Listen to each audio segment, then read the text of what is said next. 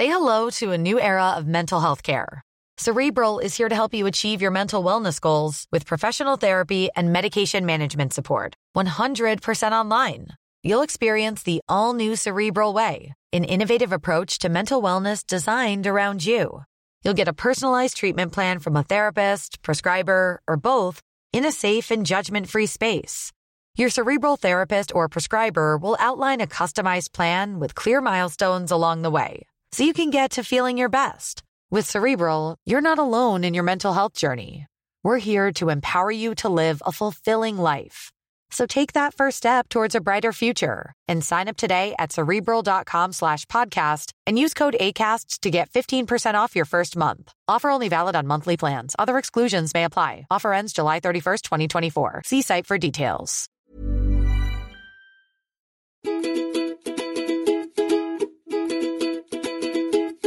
Hello and welcome to the 50th edition of Just Make the Thing, a podcast for people who want to start a thing and keep on making it.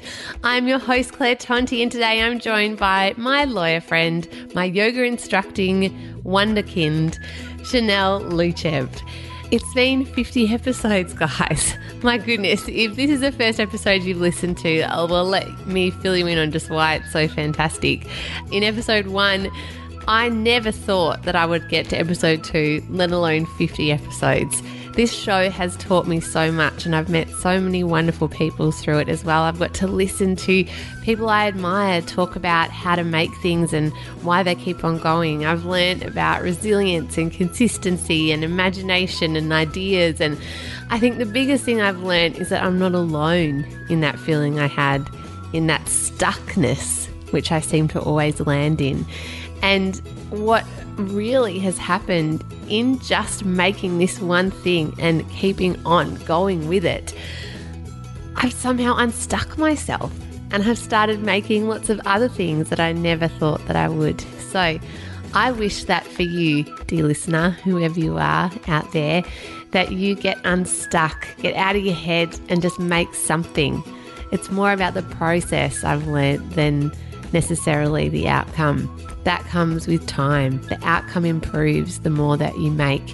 But if you don't make, you'll never see that. So thank you for listening for 50 episodes. And here's Chanel and I talking all about it. Okay, out on with the show. Hello and welcome to the inaugural 50th episode of Just Make the Thing. We made it. We so far have had celebratory jaffles / falafel. Oh, it was excellent. It was really excellent. And we are sitting on Chanel's couch in her house, so it's nice and quiet, looking at the bamboo on her balcony because her husband has decided that they need a lot of bamboo. It's his new DIY project. It's a jungle out there. It is. It is. Legitimately, like figuratively and legitimately, or whatever the words are. There is a jungle out there in the world and also on Chanel's balcony. But we have made it to 50 episodes. I can't believe it. Which back when we started in June, last year, I would never have thought. Actually, we started before. We started not actually putting them out, but recording in December of 2016. Oh, my goodness. We certainly did. Do you know why? Because the first episode we recorded was when Trump got elected. He's been around for that long. Certainly There's been no impeachment to take him down. No, what a merry ride we've had. Oh, what a ride. What a ride. What a ride. But yeah, we never released that episode, but we definitely did start recording then. So I cannot believe that we've released 50 episodes. I can't believe it happened. I mean, I know it's been, effectively, a year and a half or something. But I feel like 50 episodes should have taken us a lot longer than it has. Yes, in some ways, and then in other ways we could have probably done it in 6 months.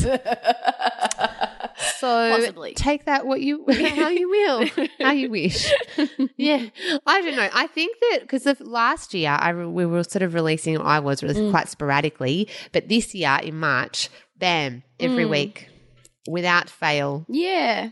Which I reckon for you as a person who once they start something continues it forever is probably quite great. For me, is so unusual to actually have followed through with something for this long. Yeah, you've said that, but I think quite impressive, really. You should be patting yourself on the back. Thanks, mate. So with that, I wanted to take you on a journey, Chanel. Oh, Oh, I'm going to take you good. on a journey back to where we started, because I have been listening to some of our old episodes and been reflecting on our time for Just Make the Thing. Sorry if this is the first episode you've listened to. Probably go back. There's many episodes, a plethora to listen to beforehand. Probably our first one is a good place to start. A very good place to start. If it's something, that's a song from Sound of Music, What is? I think. Oh, yeah. When you sing, you begin with do, re, mi. Yes. When you read, you begin with A, B, C. When you sing, you begin with do, re, mi. Anyway, the last three notes have to do with. I'm sorry. We're going to get a whole song from you. Yeah. Oh, mate. Amazing. I could definitely sing you a whole song. No. So I wanted to go back to reflecting on our time, because when we started, you in your Just Make the Thing world were just sort of starting your yoga course. Yes. Weren't you? Yes. While you were still working in a job that you hated. Correct. And you got photocopying sweats. Do you remember that? I do. And you were really hating your job and really not sure what you wanted to do, and you thought that maybe you'd actually become a yoga teacher. Yes. And that was kind of the reason why you started it. Yes. So there you go. And I had never followed through with anything creative for longer than like 2 weeks. Yes, well, you'd led a choir and sang in a band and started a book club, which never went anywhere. Well, a year, but yeah. Oh, okay. It went for a year. That's pretty good. That's longer than I thought. Yeah, to be fair. It did go for a year, but it was quite sporadic. Okay. And I stopped reading the books halfway through. Okay. So how did you discuss the content then? We ended up just drinking a lot of tea and eating chocolate at the end of it. The beginning was great, as usual. But yeah, I did a lot of those things. Yeah. Like sort of half starting things. I wanted to ask you, with this podcast, what do you reckon from the beginning till now, what has it taught you over that whole time? That is an excellent question. I think that it is important in life to set creative goals for yourself, goals generally, but not to adhere too steadfastly to those goals and what they should look like, because I was not, as you said, not a happy camper in my job. And I was like, I know, I'll do my course and then I'll quit my job and then I'll start my studio and everything will be fancy and wonderful and it'll be like being in the Sound of Music except a yoga version. In yoga pants. Yes, in yoga In pants. lycra. Exactly. And then do you remember that there was a point in time where I was like, have I made the biggest mistake of my life? Certainly remember that. When you were like, what have I done? And you got really existential about the whole point of yoga to begin with and how everyone's just commercialized and no one has any heart in it. You'd be just catering for these rich people who are competing with each other. Yeah, and on some level I still believe that to be true. But, and I think we've discussed this, holding to opposing truths in your head is possible the more you get to understand something. So there's the part of me that still believes that it does some amazing amount of good for yourself and for the world around you and for people generally. And it's lovely to be in a space where you can perform a service for someone and it really makes them just so happy. And there have been times where I've had classes where people come out of their shavasana, like their meditative state, and they're just in this state of bliss and peace, and they'll say things like, you've just really made my day. I was really stressed and now I'm not. Thank you. So, and that's just beautiful and it just fills my heart and makes me want to cry and all that stuff. And then I also take classes and I'm like, oh, there are all the beautiful, muscular, sweaty people again. Not a hair on their head. Actually, there's many hairs on their head. Not a hair in places that it shouldn't be, right? Yeah. So there are those two opposing ideas in my head about it being all embracing but also being commodified. And with that, I guess I've struggled with what it is that I actually want to do with this thing that I decided to take on. And I still don't know, and I'm okay with that. I think that's big for you. Yeah. That's big that you're okay with not knowing where it's going to go, right? Well, when you came up with the tagline for this, how to start a thing and keep on making it, I think the thing that I have to keep reminding myself is just to keep on making it, just to keep on doing it. And whether it evolves into something entirely different is actually all right. It's not a sign of success or failure. I think the success is just keep going, as long as I keep going. So I had this goal. I wanted to become a teacher. I am a teacher. And while the aspirational yoga life I had for myself has not worked out the way that I thought it would, like it's actually fine because there's a whole bunch of other stuff I've learned and a whole bunch of other opportunities that have come along which have been equally as interesting and rewarding and sort of part of my journey, as you like to put it. So journey. And what about yourself? What have you learned? Oh, well, thanks for asking, Chanel. It's interesting that I asked you a question and you reciprocated. Yeah. It's almost like we're good friends. Yeah. And we're having a reciprocal conversation. Yes. You know, it is actually quite hard to teach that skill. Sometimes people don't understand that in order to be a nice human person, you ask a question and then someone reciprocates, and that's how you listen to each other. Some people aren't good at it. You, my friend, are good. Thank you. At it. No worries. Thank you. Anyway, side note. Yeah, so I have been just incredibly blown away, and it's exactly what you were saying just then, that what I have learned about making a thing, at the beginning, I would be so uptight and emotionally invested in whatever I decided to do, to the point where I couldn't separate myself from it, and I would almost be heading into whatever project it was with this inevitability that I would fail at it somewhere out of the gate, that it wouldn't be good enough, that it reflected everything that I am, and then it would just reflect back to myself how much I sucked at doing stuff. I know, and that's so intense, right? Yes, like, it's a little dark. I know. It's super dark. For someone, I'm quite a chipper person. Yeah, but that was this weird part of me, and I do not have any idea where that came from. I think I'm definitely not alone in that, though, in starting this. There have been so many emails and messages I've got from people who said the same thing, that they're kind of stuck. A guy wrote on Twitter the other day to me about how he hasn't felt like himself for so long because he hasn't been able to create, and then listen to our podcast and other things. He started writing again, and wonderful. He doesn't even really mind whether or not it becomes anything, but it's the process. Yeah. And that to me is the biggest thing I've learned, that exactly right. It may not go in the direction that you thought it would, but the process of just showing up for yourself and putting out something, like that whole saying something is better than nothing, has just changed so much for me and opened me up to be less afraid of making other stuff. Because even like I've got to interview all these really fascinating people who make things I admire, and or just have kind of interesting life stories that have enabled them to keep going with things. Yeah. And I've learned so much from them as well. But the overarching theme is always, you just pick yourself up and you keep on going. Like you keep making it, whatever that is. If making it means you keep showing up to a job, or you keep eating well or exercising, or you fail, you just get up again. And then it's actually also not that big a deal. Like you can be doing a podcast, but you could also be, I don't know, running a marathon, or you could just be making like cupcakes or something. Yeah. And it's the process of repetition and learning that is the thing. I think I was always in a rush. We talked about that a lot actually over the time, that we're often in a rush. Like once you start a thing, you want it to be done and perfect and it's there in like a couple of weeks or immediately, like on the night. Like I want my house to look completely different. So here I go. I'm at wherever I'm, Bunnings. I'm going to buy all this stuff and it'll suddenly look different and excellent.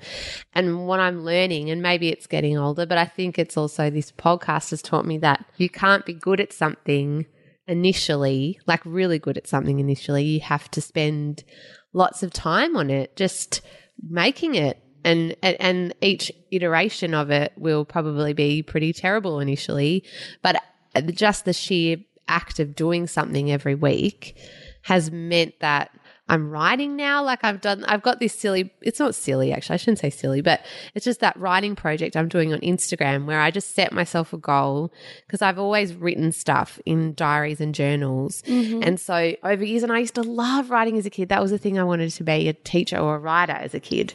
And so I know a lot of people are the same, like have a journal and scribble notes in it, or shopping lists and all that kind of stuff, and put it in the notes in your phone. But even just like a bit of poetry or, you know, just writing, I've always done bits and pieces of it to make sense of the world for myself. And I did that. I've just been doing it over the course of time, but I decided a couple of weeks ago that, maybe a week ago, just over a week, that I just write something every day and post it on Instagram. And I've just got like scribbles in my notebook, and my handwriting is terrible, and I'm taking photos of it and then just writing a tagline underneath it. But the act of doing it, it's the same as the podcast. It's just doing it and not minding that it's not perfect. Yeah. But just the act of doing it over time improves your skill at something to the point where you can build up to do something else. And do you think, because it's interesting, you've sort of said you've set yourself this challenge that you're going to do a particular thing. Do you think as humans it's somewhat necessary in order to kind of explore our creativity that we need to have at least some, even if it's a loose form, like some kind of routine built into our lives? So if you want to be successful at something, that you need to make room in your life for it, and routine sort of maintains, kind of propels that forward. 100%. I reckon routine and doing it more than whether or not you give it your all each time. I reckon it's the consistency, like Michelle Bridges would say that, or other, with exercise and health. I reckon that is one of the keys to life, Chanel. We've nailed it. We don't need to say anything else. We've nailed life now. That is the meaning of life, everyone. You heard it here first. Consistency, guys. That's it. That's it. Don't worry about your Buddhism. Don't worry about your religions or your chakras. I think that is like 100% true, because even just applying it to my own practice, my asana practice, that I have committed to 3 days a week since the beginning of the year. Do you remember how I set myself like 5 New Year's Eve? I think I called them, what did I call them? Not resolutions. I called them something else because I didn't want to call it a resolution. Is this when you sat around in a circle and like lit things on fire at the beach and all cried in a circle? No, but I did do that, and that was also excellent and cathartic and probably long overdue. Yeah. But I'd set myself like a whole bunch of New Year's aspirations or some nonsense, and the only one I've stuck to is, unless I've been sick, and probably I'm not really in a position to sort of invert or do something overly strenuous, is to go to yoga class 3 times a week. And it's during my lunchtime, so it's fine, it fits in well. But that's the one thing I've been managed to do. And it could be in the space of a week, I might have an amazing class and feel really strong and really energized and be like, yeah, this is great. I feel so yoga-y, free and open and wonderful and balanced and all that stuff. And then there are days where why can't I stand on my left leg? It just won't stop wobbling. It just won't. It won't stop. So even with that commitment, I have established this routine, and I really will try not to break it now. But there are days where I feel like I'm really sort of nailing it. Yeah. And then there are days where I am not, definitely not. And I think for us, because we make this commitment to do this thing on a Sunday, and that's when people ask me what I'm doing on my weekend. I'm like, I usually will say, I podcast on Sundays. That's what I do. That's my thing. Yeah. So batch cook, make sure and that's not like an abbreviation for The Bachelor or anything. It did sound like I'm like, batch cook. Yeah. Cooking up bulk amounts of food, really. So I'm organised for the week, and tidying up, and then podcasting, that's now part of my weekly routine. And I think that kind of works well. Sundays work well for us. Yeah, they do. I think they do. They're good for us and for me with my little person as well. And it just seems to kind of fit in. And you're right, it just has to become a routine thing. And then over time, that consistency of doing something, regardless of whether or not you're very good at it, and sometimes you're really on, and sometimes even with our podcast, I'm like, we did an amazing episode. We were so organized. It was great. Woo. And other times I'm like, I don't know, what were you talking about? We're almost about to fall asleep. But the sheer act of doing it means that you get better at something. Yeah. And isn't that, it's just so great. Yeah. I just can't describe. And for people who just already knew this, I'm sure you're all over You're very wise. Yeah. Maybe we should be asking you for advice. Exactly. But I just think for people who were like me or are like me at the beginning of this podcast, it does almost seem so revolutionary that there's something that you just have to do consistently. But it's so small, it's so simple but hard. Yeah, absolutely. Because it's like that feeling, I was trying to describe it to someone, of being a part of a basketball team. And sometimes your game's at like 10 o'clock at night and you don't want to be there and you're like, "Bleh, it's cold, blah." But because there's other people there, you have to show up. Yeah. And you just do it. And then and then 8 weeks later, or however long the basketball season is, you're in the grand final and you're like, oh. Well, and not that that's ever happened to me because I am really bad at basketball, but, you're in the finals or it's finished and you've made or done something, but it is that just consistency of having to show up that this podcast is, and it's led to all these other stuff. Like I'm writing more and I'm making and cooking and gardening, and even gardening, like for me, has been that same process of understanding that because I was bad at something the first time I did it does not mean I'm actually bad at it. No, of course not. Of course not. I think generally if you do something like and it works out perfectly, I feel like that's luck more than anything else. Yeah. Or all you're doing is following something that someone else has previously perfected.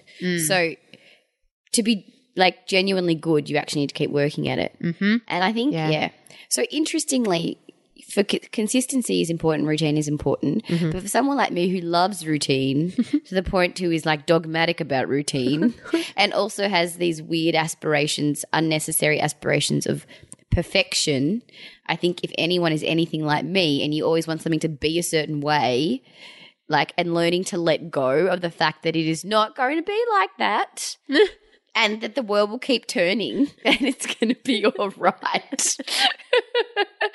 It's a good lesson. Yeah, it is good. Just have a friend like me who like says she'll turn up at 12 and comes here at 2. Or, Yeah. I guess that's the thing, isn't it? It like I've learnt so much from you. Yeah, I've learnt a lot from you too. Thanks, mate. Yeah. It's been good. Yeah, it has been good. If nothing else, and no one is actually out there listening to this, it's been good for us. It has. We've had a great time. We've had a ball. 50 episodes. It's been amazing. Yeah, it is. It's been, really funny. That's been my favourite bit, actually, just getting to hang out with you more. Yep. Yeah, because you're real cool. Yeah, you're cool. Yeah. Well, I am. I'm so cool. I'm so cool that my hair is wet because my hairdryer broke this morning. Oh, no. Yeah, I know. It's one of its last legs. It's like 10 years old. Okay. Wow. Yeah, I know. It sort of was smelling a weird smell, but I was ignoring it. And then it literally just didn't turn on today. And I was like, okay, fair call. It's been real hair I've been trying to warn you, Claire. I'm about to die and you're not listening to me. Yeah, exactly. So it finally happened. Oh, boy. I know. I was reflecting too just about all of the episodes that we've done and how when you get little snapshots of your life and you record it, how interesting it is that your sort of perspective on your life and what you've created changes so much depending on the mood that you're in or the life events that have happened around you. And it just blows me away that like this has only been a year of our life or whatever, or a year and a bit. What's going to happen in the next year? Oh, my goodness. Or the year after or the 10 years. Oh, my goodness. I know. One thing I wanted to ask you about, which has changed for me in this whole year, this evolution of my thinking around feminism. Mm-hmm. And I feel like maybe it's Donald Trump because as we started recording, he got elected. Has your perception of what feminism means and being a feminist changed, do you reckon, over this course of time? Well, I think, honestly, I think I've always had, well, this is going to sound strange, but I've always had the urge, the feminist urge to discuss those issues which I believe to be important. But for some reason, and I can't quite put my finger on it, I feel like it's been suppressed or something.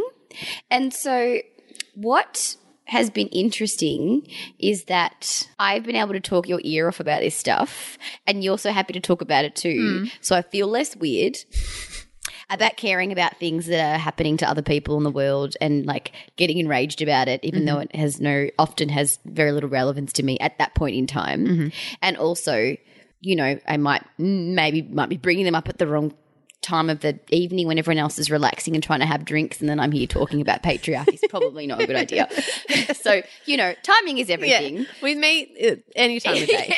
dinner, lunch, Yeah, breakfast. do you remember actually at your birthday the other week when I was talking to you about the Kardashians and I can't remember what it was, and you were like, I need to talk about this because I can't believe how sexist they are and they just encourage the patriarchy. And I'm like, I love that I have a friend that will bring up at her own birthday drinks patriarchy and its effect on society. I was like, oh, this is why I love her. It's wonderful.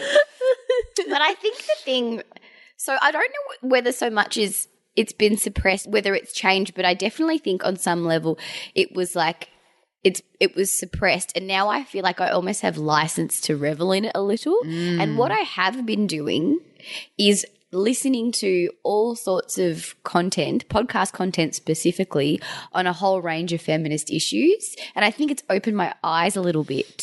So I'm like, wow, yeah, why don't they have proper, like, purpose-built pockets in women's clothes? And what is the deal with high heels? And God damn it, hair is so annoying. Yes, exactly. We could all just have it short. I went on this, like, I totally agree. That's what's changed for me too, listening to feminist podcasts like The Guilty Feminist or Chat 10 Looks 3 or I'll look the Mamma Mia out loud or, you know, any of those. I totally agree. Reading stuff as well. And you suddenly go, or people I follow on Instagram, like a Glennon Doyle or someone. The penny drops. Yeah, the penny just drops. Actually, there's a brilliant article that one of my friends, Elle, sent me from the Millennial Divide, actually. It's an article by an activist called Jane Caro in Australia who, if you've never seen her, she's an amazing person to follow on Twitter. She is just an advocate for women and for teachers and for nurses, and she's always sort of out there fighting for equality and for better care, healthcare, better funding, better superannuation. You know, she wrote this great piece on feminism and how young women don't need feminism. And so they don't really awaken to feminism because they think everything's fine and equal until maybe they get married or they start to have kids. Yeah. And then what they thought was equal, suddenly the world, the ground shifts beneath them and they realise, oh, hang on, I'm having to look at how much childcare costs and whether it's worth me going back to work part-time. Then I've got less superannuation. Oh, hang on, I'm the one caring for my aging parents and other people in my life. Oh, hang on, my income is going down because I'm also taking on a caring role for, you know, children or whoever else. And you suddenly looking at your partner and the way your body changes during pregnancy, and you're looking at your partner who's just sailing on through, you know, obviously being a dad is also complex, but their body doesn't change. Most men's work habits don't change much. They might go on maternity leave for a couple of weeks and whoop, that's it. And suddenly you realize why these older women that you thought were like angry and bitter are actually just raging because they've lived through a generation where like they've lost a whole lot of this stuff that they didn't have. And Hey, I'm Ryan Reynolds. Recently, I asked Mint Mobile's legal team if big wireless companies are allowed to raise prices due to inflation. They said yes. And then when I asked if raising prices technically violates those onerous 2-year contracts, they said, what the f*** are you talking about, you insane Hollywood ass f- So to recap, we're cutting the price of Mint Unlimited from $30 a month to just $15 a month. Give it a try at mintmobile.com/switch. $45 up front for 3 months plus taxes and fees. Promo rate for new customers for limited time. Unlimited more than 40 gigabytes per month. Slows full terms at mintmobile.com.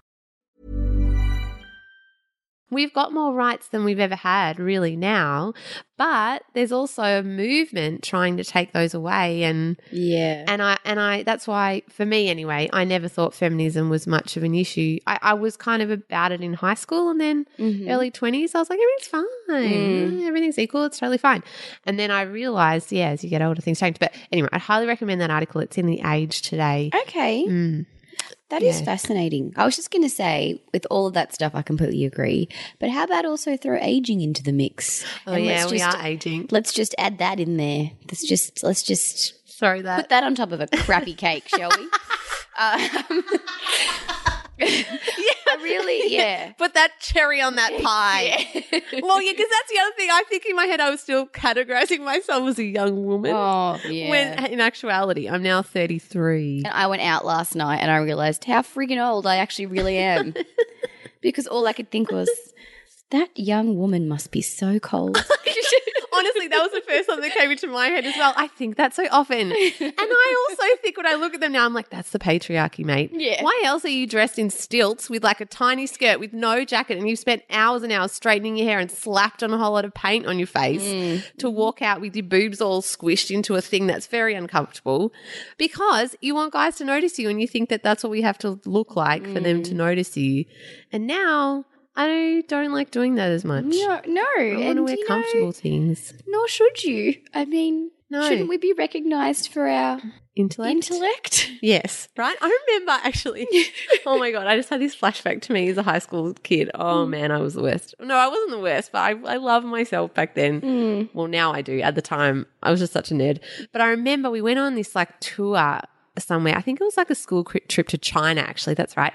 Our tour guide, she was really nerdy. She had glasses, but she was super funny and interesting. And she took us around China and was sharing all of us, you know, telling us all about the history of the places we visited. And I had this chat with one of the girls back in the hotel room, and because she was single and she didn't have a boyfriend or anything. And I remember because we were talking to her, and she's probably only like 24, but we thought she was old because we were like 16. And I had said to them, yeah, but she's so smart and funny. Like, surely she'll find someone. And all the girls looked at me and looked at each other and giggled. And I'm like, oh, Claire, that's not what it's about, is it really? And at the time, I still distinctly remember that by being like, oh, okay. That's just So it's not enough to be smart and funny. You have to be. And she wasn't like unattractive, but she was obviously a bit nerdy. Yeah. With glasses and things. But it just... Yeah. Yeah. You know, that thing. I just hadn't thought about that before. That's very interesting. Yeah. Because don't you think also you and I mean even now, the jobs that we've chosen are not ones that encourage sort of the aesthetic so much as like the intellectual. Like we both did. You went into teaching, it's the same thing. They're like, you know, well, look how wonderful you can look in your classroom. It's like, how well can you teach? How well can you talk? Can you talk? Yeah. Can you communicate with kids? Can you get them to be responsive and manage all their emotions and all their other issues? And for me, it's like, how well can you articulate yourself so you don't sound stupid, you know, which is most of my job at the moment. But even in these jobs which we have chosen, which are historically intellectual professions, and I would say even in what you're doing now, it's an intellectual profession. It's definitely not visual. No. Until we develop a YouTube channel? Yeah, well, we are currently building a studio out the back of my house with cameras. That's my worst nightmare, though, because I have wet hair currently. I would much prefer an audio medium.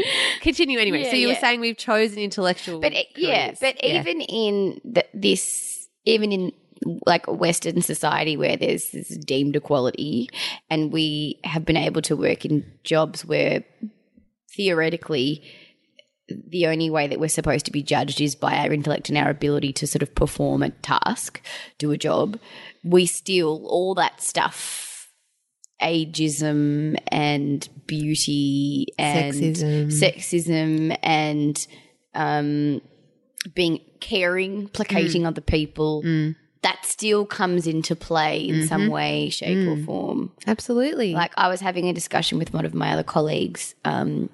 He's also a board secretariat. And I was like, oh, we finally published our report and I'm so happy. It's literally taken a year to do it. And I can't even tell you how many iterations of this damn report I've written and how many commas I've had to remove in place of semicolons. And, you know, my life is just grammar right now and I'm so happy that it's over. And I was like, oh, we're having a board meeting in 2 weeks. I really want to do something special to commemorate it. I was like, and my first thought was like, maybe I should bake something. And I was like, at first I was like, yeah, that's a great idea, Chanel. And then I was talking to my colleague and she's like, well, she's a fantastic baker because she has like a whole bunch of allergies. So she has to be really particular about what she makes, but everything she makes is delicious.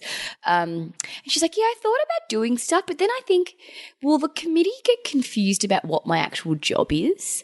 Because I am not hired to like serve them food. I'm hired to provide a service, but not that kind of service. Yeah. And then I kind of got mad at myself because I was like, why would you think to bake something? God damn it. You've been hired in a legal capacity to do a legal job and you want to bake for the committee? What message is that sending, you know? Part of me also was like, but you like to bake and food's delicious, so shut up. So, I know, and that's the other flip side of it, isn't it? Because also you've got that second wind with baking too. Yeah. And it's a nice thing to do and you do want to celebrate. Yeah. And it's not that women shouldn't be allowed to do that or people shouldn't be allowed to bake and celebrate. But there is kind of this connotations of women get the tea and women make the place nice. And to be fair, I like tea and I like making places nice, but that's not all I'm there for. Exactly. And to retaliate, which was ridiculous because I'd only had this conversation with my colleague and not talked to anyone else about it.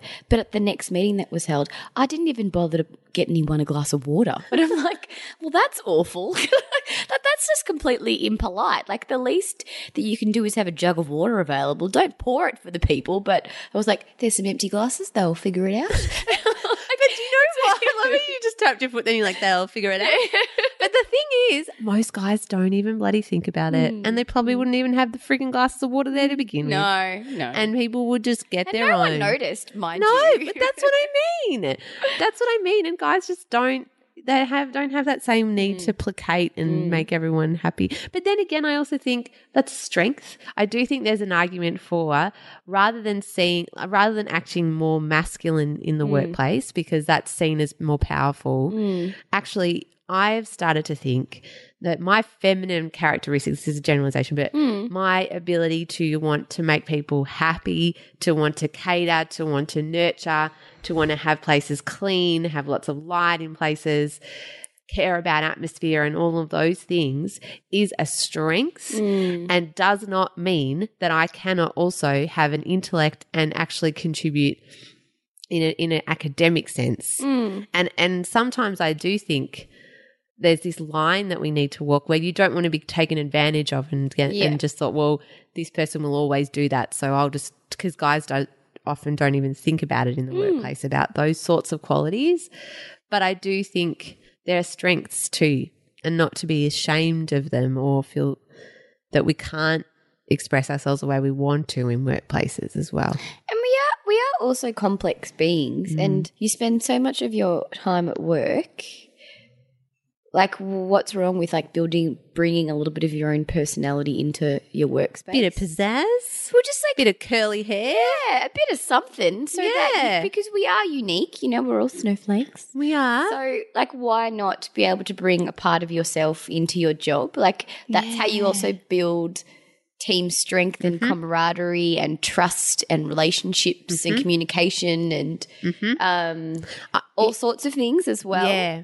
Yeah, like the glue that holds something together. Yeah. I know, for instance, and I'm sounding very sexist, but I know if I walk into an all-male home, like if there's a whole lot of flatmates that all live together that are blokes, it's big generalizations, things are different and, you know, there are different personalities, but generally if you walk into an all-male office or an all-male, you know, institution somewhere, there is this feeling of like not a lot of care taken with the atmosphere or the kind you know what I mean, the cleanliness standards, the way that, you know, people wear whatever they like, the stuff they wear even, and it can be quite drab and a bit like, I don't want to be in a place like that. I want to be in a place that's got a bit of life and a bit of hominess and a bit of colour and, you know, atmosphere and I think that stuff matters too. And so I think women often, and this is generalization, not all women are into any of that or even care about it, but I don't think we should feel that we shouldn't be able to do that. I think that's why co-ed workspaces are actually really great, because if you've got a balance of men and women, then all of the strengths of both kind of come together, and you would hope that it works a bit more cohesively. Yeah, I think so. It should, right? Yeah. What I find fascinating, I've been following the Dr. Christine Blasey Ford allegations against Brett Kavanaugh. Have you been following all of that? Yeah, I actually listened to a feminist podcast about that a couple of days ago. So there you go. There you go. Super interesting, right? And that's a whole nother kettle of fish. That women coming forward, you know that only 5% of women who come forward, or the majority of people who come forward about sexual assault or abuse are are lying. I actually do know about a little bit about sexual assault stuff, because in first year law school we did like a whole section on sexual assault specifically and how it's gendered, and they talked about the specifics and the statistics and how many reports, like of all the things that happen, how many actual police reports there are, of all the police reports, how many charges are actually brought, of all the charges that are brought, how many convictions there are, of all the convictions, how many actual sentences there are, and the percentage just gets smaller and smaller and smaller and smaller. And it's almost like you have to have some really very blatant, very clear, open, witnessed by other people, serious form of physically damaging sexual assault to get any kind of result in the justice system. So it is a bit scary. It is scary. And what I thought was also scary was that when you looked at the panel of the Senate who was sitting there behind her or in front of her, I should say, while she was giving her statement, it's just all men. Oh, yeah. All blokes. And I think about the church and all the corruption and the sexual abuse allegations in the Catholic Church and other big institutions, all run by guys. Yep. And I'm not saying in any way I love men. I think men are wonderful. I know so many good men. The problem, I think, lies too if you have too many men and no women anywhere in leadership, in power, in institutions, then a lot of the care, the heart, the perspective, the protection for women and children just doesn't become an issue as much. There's not our voices are just not represented. Those with disabilities, those of different races are not represented. Yeah. Therefore, policy or protections for those people are just literally not put in place because there's no one there to go, hey, what about? Yeah. You know? Oh, 100%. And so I don't know how we got onto this, but I was reflecting a lot on all of that. And though we don't live in America, what that woman, Christine, must have gone through and what her family are going through for her to stand up there to say what she said, which I just couldn't. When you see her give her statement, you think she has sacrificed so much. There is no way that she does not believe absolutely in what she's saying. You wouldn't do that. There is no way you would sacrifice all of that if you were making it up. You just wouldn't, of all of the fear and all of the kind of loss of privacy that she's gone through. So it did again just make me think about feminism in general and how the only way that we're going to change things for women and attitudes for women is for more of us to keep talking and speaking up and saying things and getting into those positions of power somehow. And that's something that I've really come to realize through this podcast and over the last year, that like we were saying in our last episode, we were like, we need more diversity, but I don't want to be in government. Oh, no. Oh, no. I think more women should be saying things, but I don't want to say anything. You know, like someone has to be the representation. Yeah, exactly. And so as long as it's not me, I will sit here and nod away like it is no one's business. I'll record a podcast. Don't get me wrong. But that's the thing. I that's something that is a continued work in progress for me anyway, that I'm thinking about. Absolutely. And I mean, I think you can only do what you can do as well. I think sitting here and becoming so overwhelmed by the inequity, like it also doesn't help in the long term. So it's kind of like, okay, yes, I'm not in a position where I'm making the decisions of world leaders or even community leaders at this stage in my life, but at least I'm talking about the issues that I think are important, and maybe there's someone out there that's contemplating doing it that might get the impetus to do it. Because, you can't be all things to all people all the time. It's just not possible. No, you can't. You can't be. And you also can't do everything at once. No. Like, hopefully, fingers crossed, we've got quite many years left. Maybe in 10 years' time when we've done 500 episodes or something, that we will suddenly think differently, or who knows what position we'll be in that length of time. And I think the other thing, actually, interestingly, that I've learned from this podcast is women make amazing things. Yeah. So many of the women that you've interviewed, I'm like, they just do so many amazing things. They're so amazing. That's so cool. Like, I think even talking about the fact that I do a podcast with other people just on sort of a general daily level allows them to open up, and you learn so much about people. You see a different side to them, and it makes the world so much more interesting to me. So like, oh, that's really cool. Like, and then they'll say, oh, actually, I've been, wanting to learn the cello, or I really have been meaning to write for so long, or I'm thinking of doing this thing, or like, in fact, I was talking to one of my friends, my good friends, from work about this. And she said, because she was like, oh, I love listening to you and Claire every time you guys talk. I'm just like, yes, yes, yes. And she said, oh, I've been thinking about taking this course and I think I'm going to do it now. And I wasn't going to before because, I never really have enough money and I should be saving. But I just figure like I really want to do it and it's going to build on this skill base. And I was like, that's awesome. Good for you. I'm really happy for you. So I think, there's something about even talking about the fact that we're encouraging people to explore their creativity allows you to be more open to other people and just see so many more dimensions to them. Yeah, absolutely. I totally agree. Because I think that what I'm learning too through this show is that your creativity is actually the same as your humanity. I'm so wise. I'm like a guru. You are so wise. Do you know what I mean though? Yeah. Like it's like with your husband Goran and like his meat rubs and his bamboo out the back and his cooking, and it's like with you with your yoga, there's something. It doesn't have to be your job or your main source of income or anything, but the thing that you love to do, there's something about your spark and your energy, something that there is something in everybody that gets them going, whether it's like, I don't know, making their own sausages or if it's like recording themselves on a microphone or interviewing people or writing or whatever it is. But and then you see this dimension of someone that isn't about, which often what people talk about a lot is judgment. Yeah. Like judging other people or just general discussion of other people, what people are up to or the footy or global events, which are all really important too, but there is something really cool about finding the thing that someone's nerdy about. It's like they come alive. Right. It happens. That's what I mean by their humanity. It's like a spark. Yeah. Yep. Yeah. Absolutely.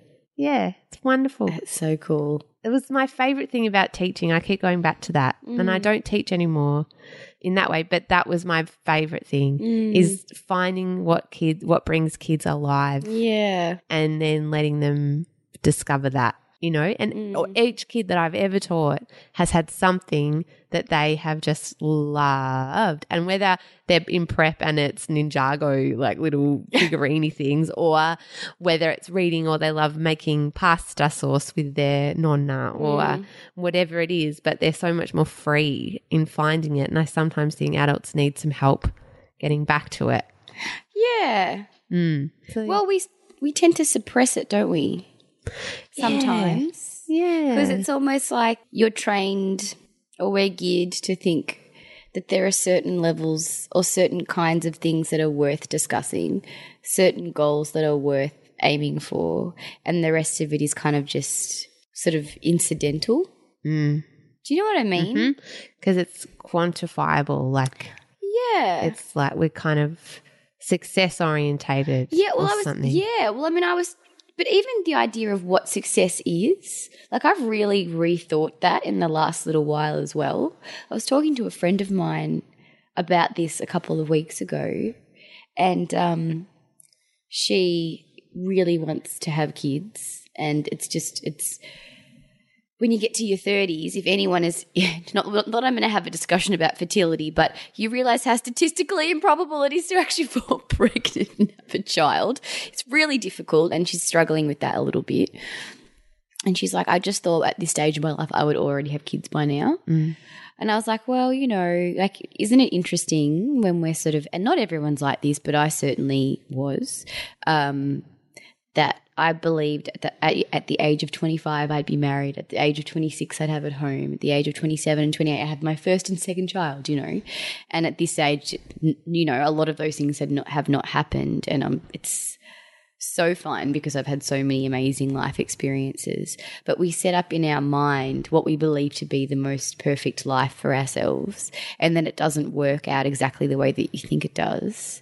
And if you hold too steadfastly to those ideals of what success is meant to look like, it can be gravely disappointing. And so the things that actually give you the joy are the things that are all these other incidental things that happen along the way. Yes. And then you find it and you're like, this is awesome. I enjoy this so much. This makes me happy. Yes. 100%. And sort of like learning to let go a little bit of what conventional success actually looks like. And the lie, I think, that women are told that the ultimate success for us is getting married, having a big ass wedding with a big white dress, and then having babies and a house and a husband, and even though that's quite, in a way, you would say outdated, I reckon there's still a massive cultural thing around it, and that is your happy ending, and it should all happen by the time you're 30. So then you've got hopefully another like 60 years of life. And what are you going to do because you've achieved it all? Yeah, and also I think those things are hard. Marriage can be hard. Babies can be hard. Absolutely. And great as well. Yeah. They're wonderful, but they're not – nothing is the be-all and end-all. There is exactly right, all the incidental life stuff that happens on the way, and you have to, finding those things, the smaller parts of joy and getting to know yourself and everything is more important than – putting all your eggs into one basket. Yes. Yeah. Yeah. Yep. Definitely. Yep. Exactly. So now that we've solved all of the world's problems, we'll never have to record again. That's it. This is our last podcast forever. Touch wood, don't say that. No, that's not true. No, universe. Seriously, the universe has had some crazy things come up for me this year. I will also touch wood. Let's touch wood together. Exactly. No, but I would love to sit here at our 100 episodes. Yes. Do you know what I mean? Yep. I would love to do that. And the final thing I wanted to finish on with this episode is, what do you think your goal is for our next 50 episodes? Do you have one? I don't know. I think it would be nice, and I don't know the numbers because you know them, to expand our audience a little bit more, because I know that you say we have a particular demographic. That would be nice. But really, my goal is to hear from other people, because I love when they email and they write stuff on Facebook and they message us and they tell us about their stuff. It's fascinating. Isn't it? So, yeah. Yeah, it's so awesome. I actually, think that too. I just love hearing from all these people around the world, and it's so awesome. So you can email us at justmakethethingpod@gmail.com. Yes, please do. Yes, or you can find Chanel at Bendigo Melbourne. Yes, please. Or me on Instagram at Claire20, or on Twitter at Mrs. Sunday Movies. Yeah, I would love that. Definitely. And I think I would just like us to keep going. Yeah. I'm excited. Just the next 50 episodes, just be consistent. Yeah. See what happens. And I'm actually curious to see what the format will look like in 50 episodes time. Yeah. Because I feel like over the last, since episode 1, there's been these slight little tweaks. I mean, we still talk the way that we talk. I don't think we can ever change. No. The verboseness with which we communicate. I don't think that's possible. No, it's really not. But I think there is also, there've been some slight changes which I think have made it snappier and sharper, and one of which is getting Collings to edit it. Yes, too. thank you. Thank you so much. Collings has been so awesome to get him to edit it. Has been great. Yeah, I agree. I also think we should do a live show. Yay! That's my plan. Yep. That's the next thing. A live show, I reckon, would be really fun. Yeah. Cool. Okay, well, happy weekend, everybody out there, or new week. And I hope that if you are making things or you haven't started yet, that you just start. Yep. Because it doesn't matter if it's good or not. Yep. And then once you start, just keep going. Yeah, that's it. In a nutshell. Okay, see you later. Bye. Bye. You've been listening to the 50th episode of Just Make the Thing with me, your host Claire Tonti, and the wonderful Chanel Lucev. For more episodes, please subscribe in iTunes. Leave us a rating and a review. We'd love to hear from you. You can also email the show at justmakethethingpod@gmail.com. And for more Australian-made podcasts from lots of comedy writers and creatives around Australia, you can go to planetbroadcasting.com. Highly recommend going over there. You can follow me on Twitter at Mrs. Sunday Movies or on Instagram at Claire Tonti, which is the medium I prefer the most. And it's still not too late to donate to our charity campaign to support women and girls around the world. We've raised over $40,000, which has just blown me out of the water and will make a huge difference to communities everywhere. So not too late to click on the link in the show notes below. Okay, next week I've got an incredible episode with Gemma Lee, an Australian female film director. She's fantastic, and I can't wait to share that episode with you either. I learnt so much from her about making. So, onwards, upwards. 51 episodes next week, guys. So, I got to keep on making this thing, and I hope that you are too. Okay, see you next time.